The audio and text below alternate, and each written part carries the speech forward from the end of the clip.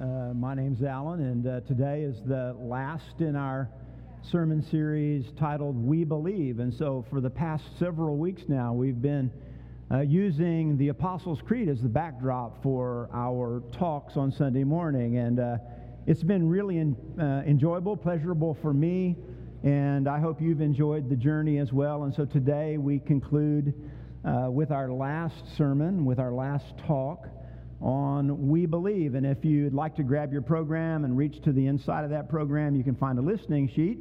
If you'd like to follow along, take notes, fill in the blanks, all of those kinds of things, it's available to do so. You can do that, and there are pens available on the row in which you're seated, I hope. Just a couple of things.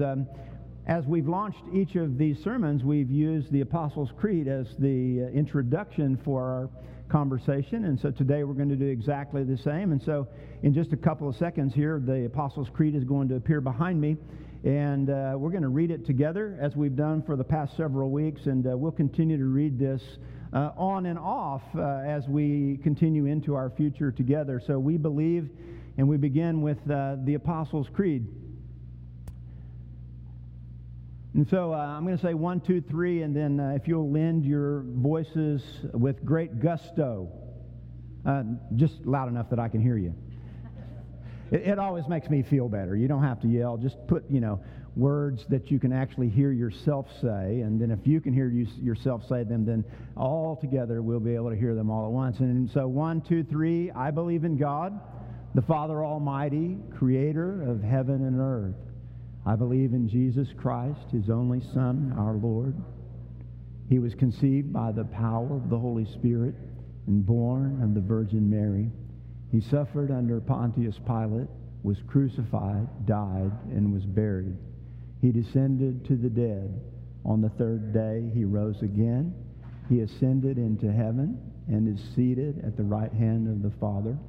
He will come again to judge the living and the dead. I believe in the Holy Spirit, the Holy Catholic Church, the communion of saints, the forgiveness of sins, the resurrection of the body, and the life everlasting. Amen. Today we are going to take the last two phrases of the Apostles' Creed and we're going to put them together because they actually belong together. When we talk about believing, it's not uncommon for conversations around coffee tables and dinner tables and in offices, not just in America, but around the world, for people to have conversations about what happens to us when we die. Pretty common. Anybody ever had a conversation with anybody that you know about what happens to us when we die?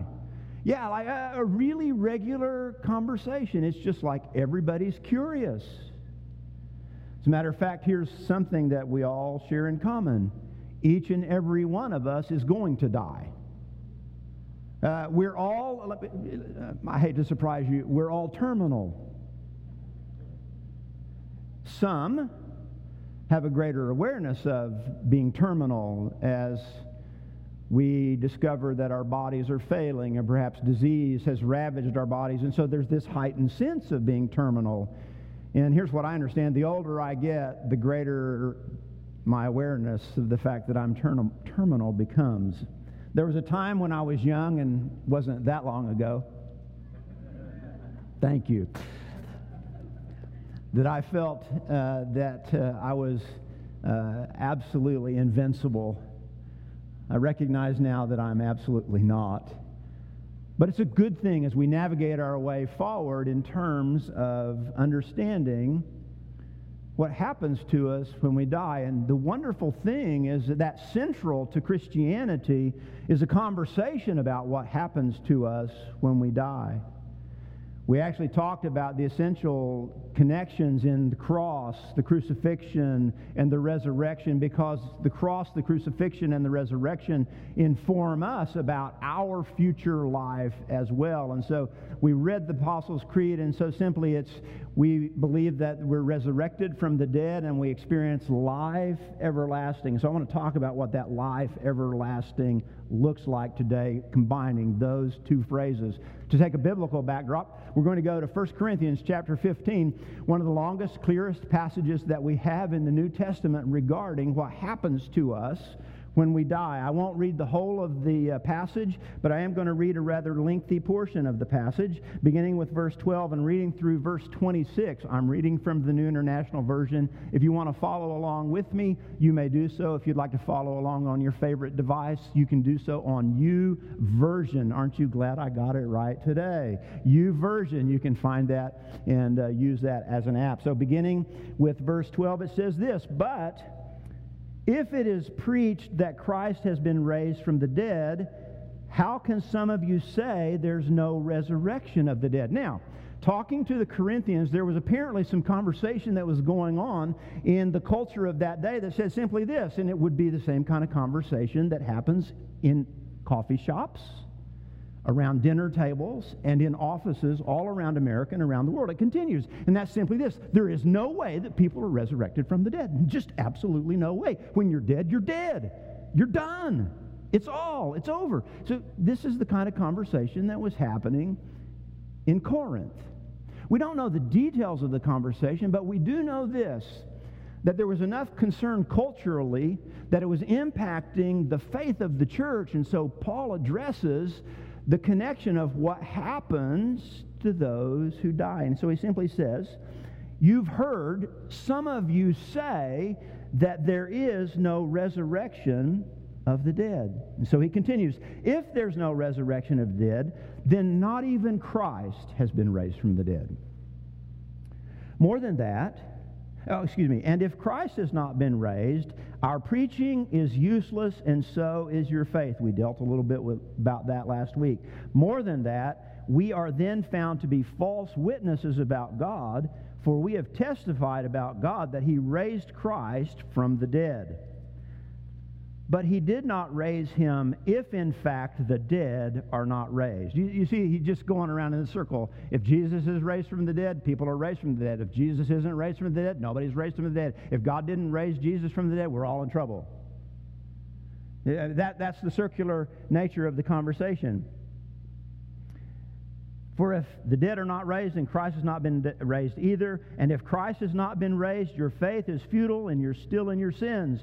Then also those who have fallen asleep in Christ are lost. If only for this life we have hope in Christ, we are of all people most to be pitied. But Christ has indeed been raised from the dead, the firstfruits of those who have fallen asleep. For since death came through a man, the resurrection of the dead comes also through a man. For as in Adam all die, so in Christ all will be made alive. But each in turn, Christ the firstfruits. Then when He comes to those who belonging to Him, then the end will come when He hands over the kingdom to God the Father after He has destroyed all dominion, all authority, and power. For He must reign until He has put all His enemies under His feet. Then the last enemy to be destroyed is death." Today I've got just a few minutes to talk to you about this, and so we'll start today sort of where we launched from last week, and simply from a different perspective. And this is in your program, if you're following along on your listening sheet. It's that first fill in the blank, and it's simply this: Paul and the early followers of Jesus and the historic Christian faith understand this one thing about the resurrection of Jesus. And he says it very clearly here in this passage when he says that Jesus is the first fruits of resurrection. Jesus is the first fruits of resurrection.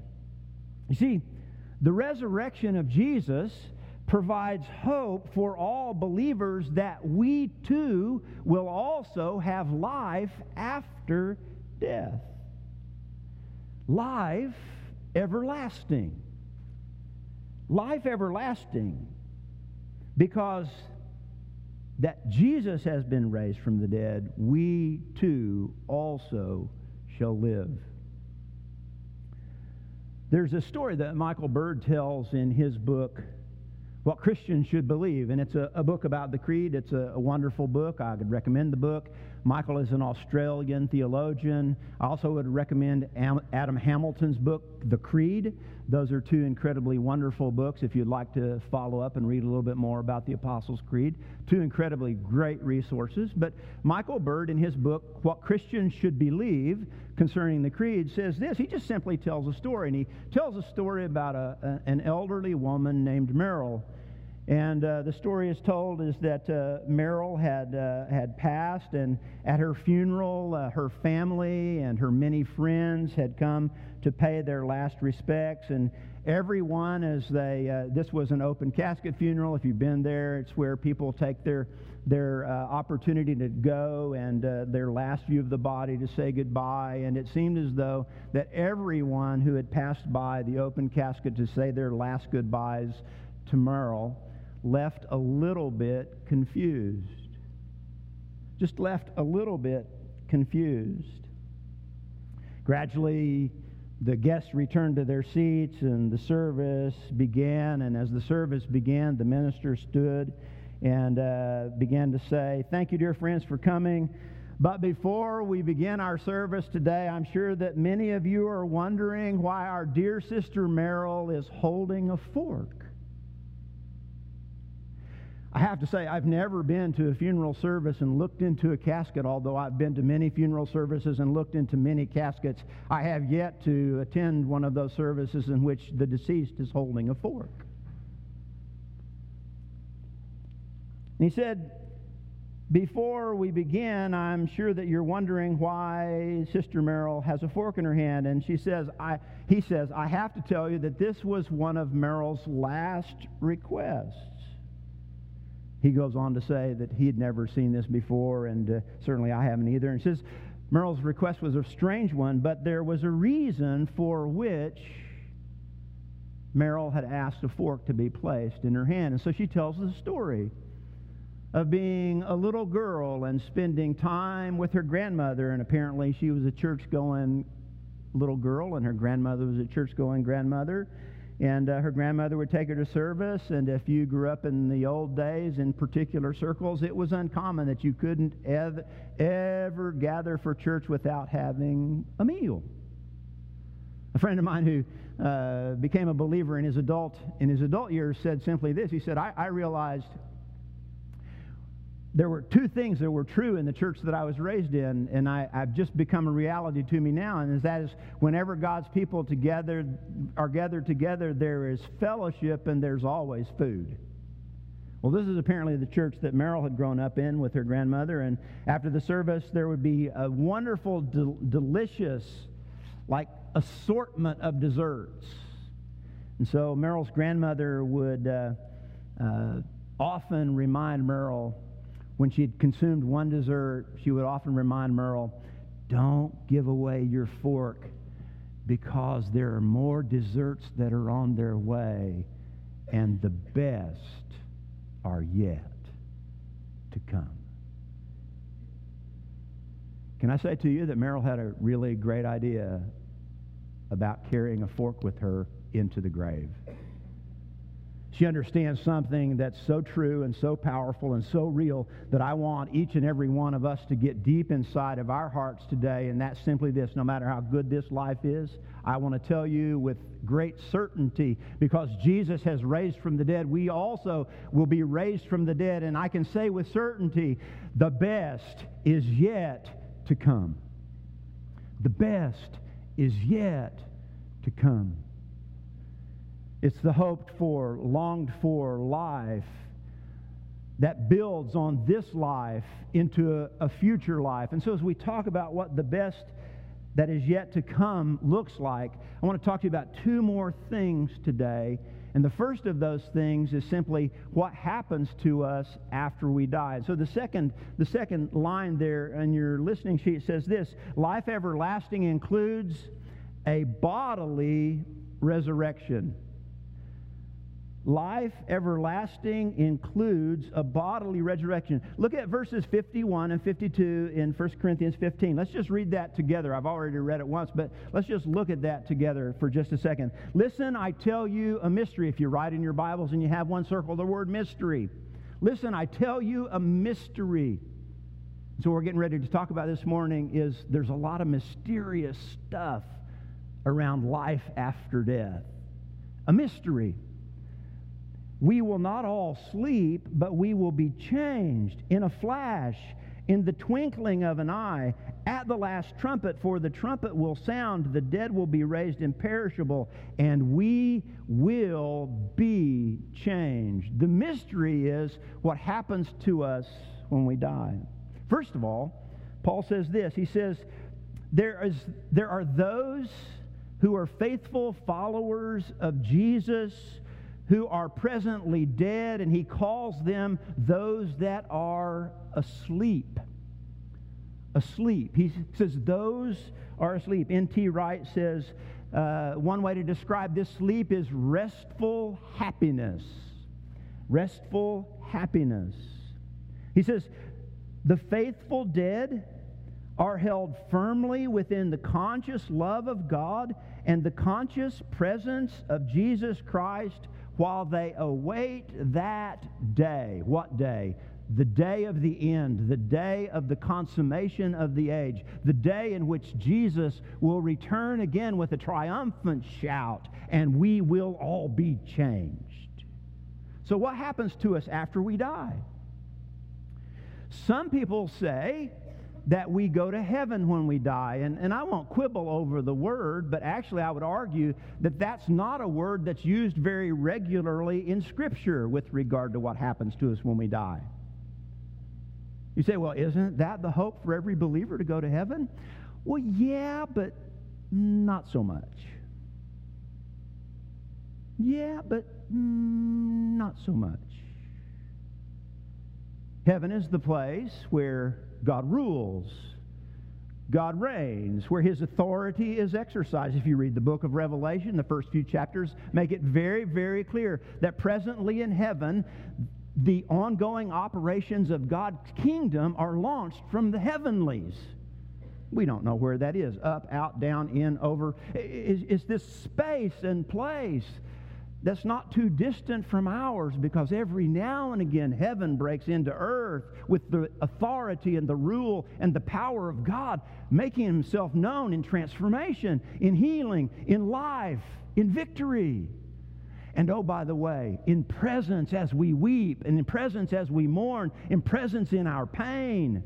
These are the places where the kingdom of God make themselves known. So one way we could say is when we die, after we die, we go to sleep, a conscious presence before the Lord, and we could say we were in heaven. But to be more technical about it and be more scriptural about it, there is this whole group of language throughout Old and New Testament, and simply that is, we go to paradise. Now, I can't dig into all of this, but it doesn't matter. Heaven, paradise, the real point is simply this. When we fall asleep with Christ, we are consciously present with Him, with other saints who have also died and gone to be with Him. And that should bring great comfort to those of you who have faithful followers of Jesus, friends, to know that they presently are in the presence of the Lord, to be with Him consciously aware, and that they are in a restful state of happiness. So what happens when we die? We go to be in the presence of the Lord. So what happens? What's life after death? Rest in the presence of the Lord. But that's not the end. Paul says in this passage, verses 51 and 52, he says that secondly, this sleep is not our final state. He says in verse 52, we will be changed. And all he's saying there, he's using another way of saying we will be resurrected. Because Jesus has been resurrected, we also will be resurrected. Well, what does resurrection mean? Resurrection is life after death. N.T. Wright, one of his favorite phrases. Resurrection is life after death. Life after we've fallen asleep, when we are awakened from that sleep and we are physically reunited with this body in a one-to-one relationship in which we will live forever, as does Jesus now. You see, the resurrected Lord, the God-man who became the incarnate one, is still the God-man who sits at the right hand of the Father presently. His transformation is not a vaporous, wispy spirit, but he's an embodiment. So says the Scripture. A real, live, living, eternal, forever seated at the right hand of the Father. So what's resurrection? Again, we borrow from N.T. Wright. He says simply this: resurrection in the first century means exactly what it does today. It means that someone was physically, thoroughly dead. Like kaput, 6 feet under, pushing up daisies. What are all the other euphemisms we use for people who are dead? Yeah. I mean, we could add too. But physically, thoroughly dead. They understood exactly what we understand, that dead people are dead people. They are not simply surviving, or simply that the thoroughly dead.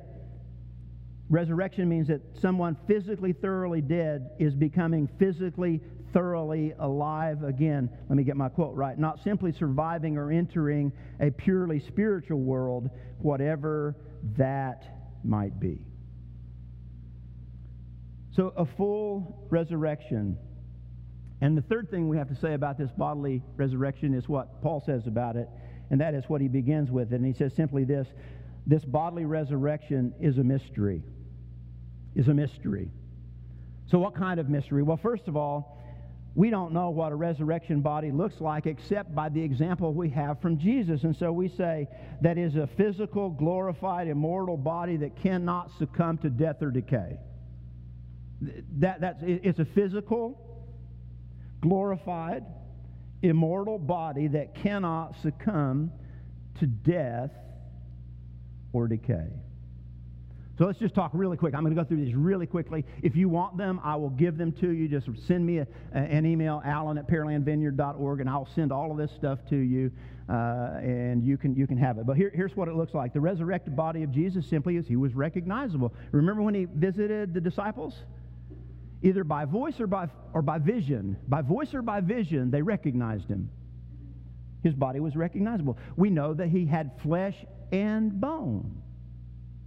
A transformed flesh and bone, but flesh and bone nonetheless, because the disciples were able to see him and to touch him. His words in Luke 24, "Behold my hands, look at my feet, it's me, handle me, see me, for a spirit does not have flesh and bones like you see."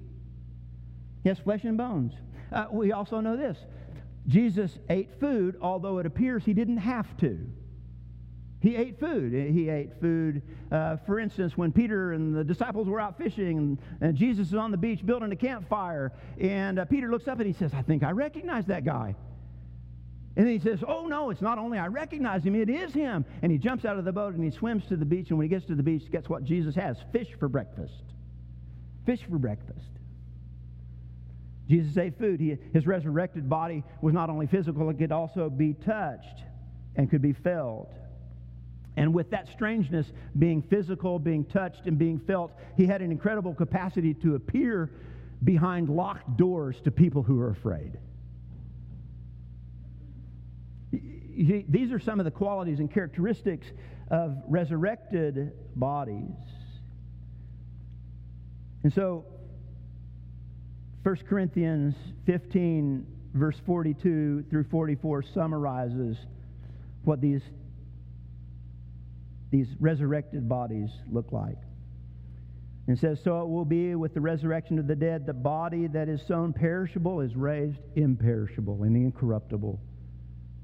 The body that is sown in dishonor is raised in glory. The body that is sown in weakness is raised in power. And the body that is sown naturally is raised as a spiritual body. As Jesus is, so we shall also be." Take that one in. Take that one in. As Jesus is, so we shall also be. What a beauty! What a joy! What a hope! And then we talk a little bit further about what resurrection bodies are like. And this life ever after, this life everlasting, is not lived in some vaporous somewhere out there. The Scripture declares to us that life everlasting is lived in a new creation. And I won't read that passage of Scripture for the sake of time, but simply this. The end will come when Jesus hands over the kingdom to His Father, and after the end comes, or when He hands over these keys, every enemy will be destroyed. All dominion, all authority, and power. And He says the last thing to be destroyed is death in itself. So what happens in this life everlasting in new creation? Well, here's a couple of things that happen. First of all, in new creation, all oppositional forces to Jesus are destroyed. All oppositional forces to Jesus are destroyed, and the last of those destructed is death. And death is destroyed in His resurrection, and we being resurrected like He. Here's another way to say it from Michael Bird. He says, heaven and earth are changed into a new creation as we are resurrected. Heaven does not swallow up earth, and earth does not simply absorb heaven. The earth is transfigured into a heavenly plane of existence, and the dividing line between heaven and earth is obliterated. Heaven becomes earthly, and earth becomes heavenly. That last sentence says it all. Heaven becomes earthly, and the earth becomes heavenly. Close your eyes and listen to me as we close our time together to Revelation chapter 21. We read several weeks ago, and this is a continuation of what this new heaven and new earth look like from Revelation chapter 21, the words of John the Revelator. Then I saw a new heaven and a new earth, for the first heaven and the first earth had passed away, and there was no sea any longer. Heaven becomes earthly, and earth becomes heavenly. Remember that phrase? Heaven becomes earthly, and earth becomes heavenly. I saw the holy city, the New Jerusalem, coming down out of heaven from God, prepared as a bride, beautifully dressed for her husband. And I heard a loud voice from the throne saying, here's what a new heaven and a new earth look like. Look, God's dwelling place is now among the people, and He will dwell with them. They will be His people, and God Himself will be with them and be their God. And here's what it continues to look like. He will wipe every tear from their eyes, and there will be no more death, or mourning, or crying, or pain, for the old order of things has passed away. And He who is seated on the throne said, I am making everything new. He continued and said, write these words down, for they are trustworthy and true. He said to me, it is done. I'm the Alpha and the Omega, the beginning and the end. To the thirsty I will give water without cost, and the spring of the water of life. Those who are victorious will inherit all this, and I will be their God, and they will be my children. Life everlasting is promised to us because Jesus is the first fruit of resurrection. Life everlasting includes a bodily resurrection, which is totally, wonderfully mysterious and hope-filled.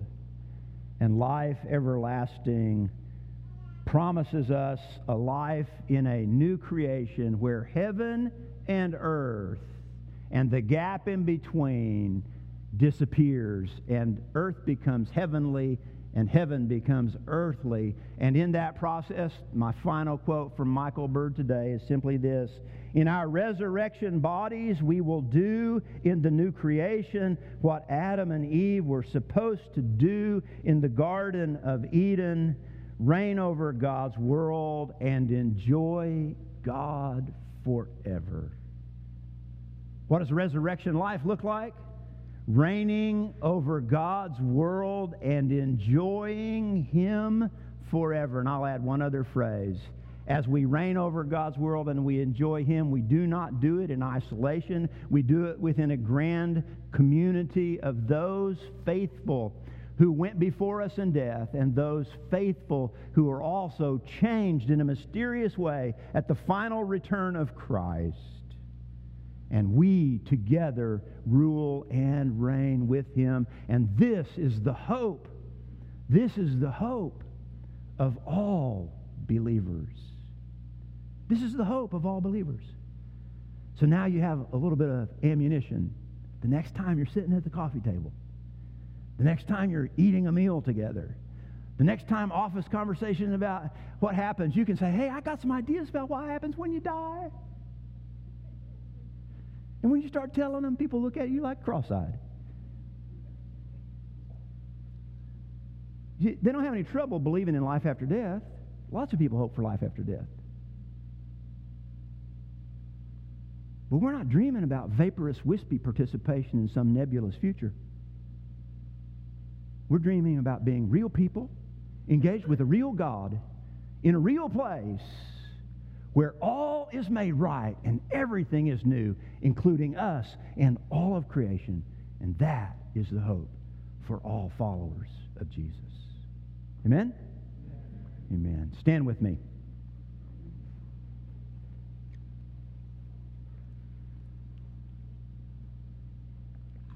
So, 3 questions. First question is really a pretty simple question. Like if you believe that story and it resonates within you, you say, man, that's a hope that I long for. That's something I really look forward to. You say, well, how do you get involved? How do you get engaged? How do you become included in that wonderful, glorious future? Well, it's really simple. You say yes to the invitation of Jesus' love right here, right now, today. You begin to participate in that life right now. That simply looks something like this. Sorry. Thank you, please. Sorry, I've been doing my own thing, my own way, without any regard for what you're doing, God. Thank you that there's a hope awakened in me through the life, death, burial, resurrection of Jesus that says that there's something bigger and better than my dreams.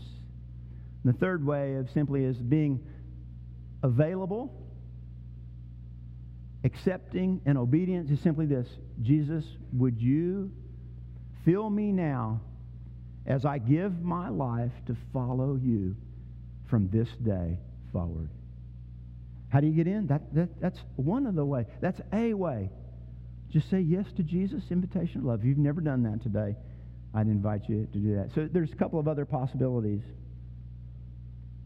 Some of you are followers of Jesus and you don't really have a lot of hope for your future. Man, this ought to charge you up with regard to hope for your future. This is what the Scripture tells us about what our future looks like. And so today, perhaps it's your choice to choose to trust in Jesus and the hope that His resurrection brings. To choose to trust in Jesus and the hope His resurrection brings. Maybe that's a word you need to hear today. To choose to trust in Jesus and the hope that His resurrection brings. Because He lives, we also will live. And finally, you say, man, Alan, you got me. I'm on board. I'm choosing to follow Jesus and say yes to His love. I'm choosing to say yes to the hope that He brings. Well, let me just don't keep it to yourself. Just don't keep it to yourself. Choose to tell someone else about this life-transforming hope that's available not only to you, but to them as well. And you know how that happens? John reminded us. One conversation at a time. Maybe your commitment today is to ask the Lord to give you one conversation every day with regard to sharing the hope that you have in Jesus.